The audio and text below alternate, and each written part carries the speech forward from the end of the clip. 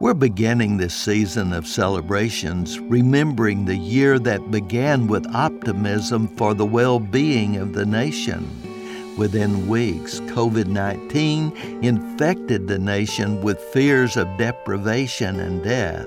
However, America and the people of the world refuse to be defeated by this plague. So many are recovering from grief and sorrow. Yet at this time of celebration, we turn our hearts and minds to God's gift of Christ Jesus with hope for healing. He will restore light to wherever darkness continues to persevere. Jesus proclaimed, "I am the light of the world. In me there is no darkness." May the light of God's light shine on you brightly. Merry Christmas. I'm Olin Baker.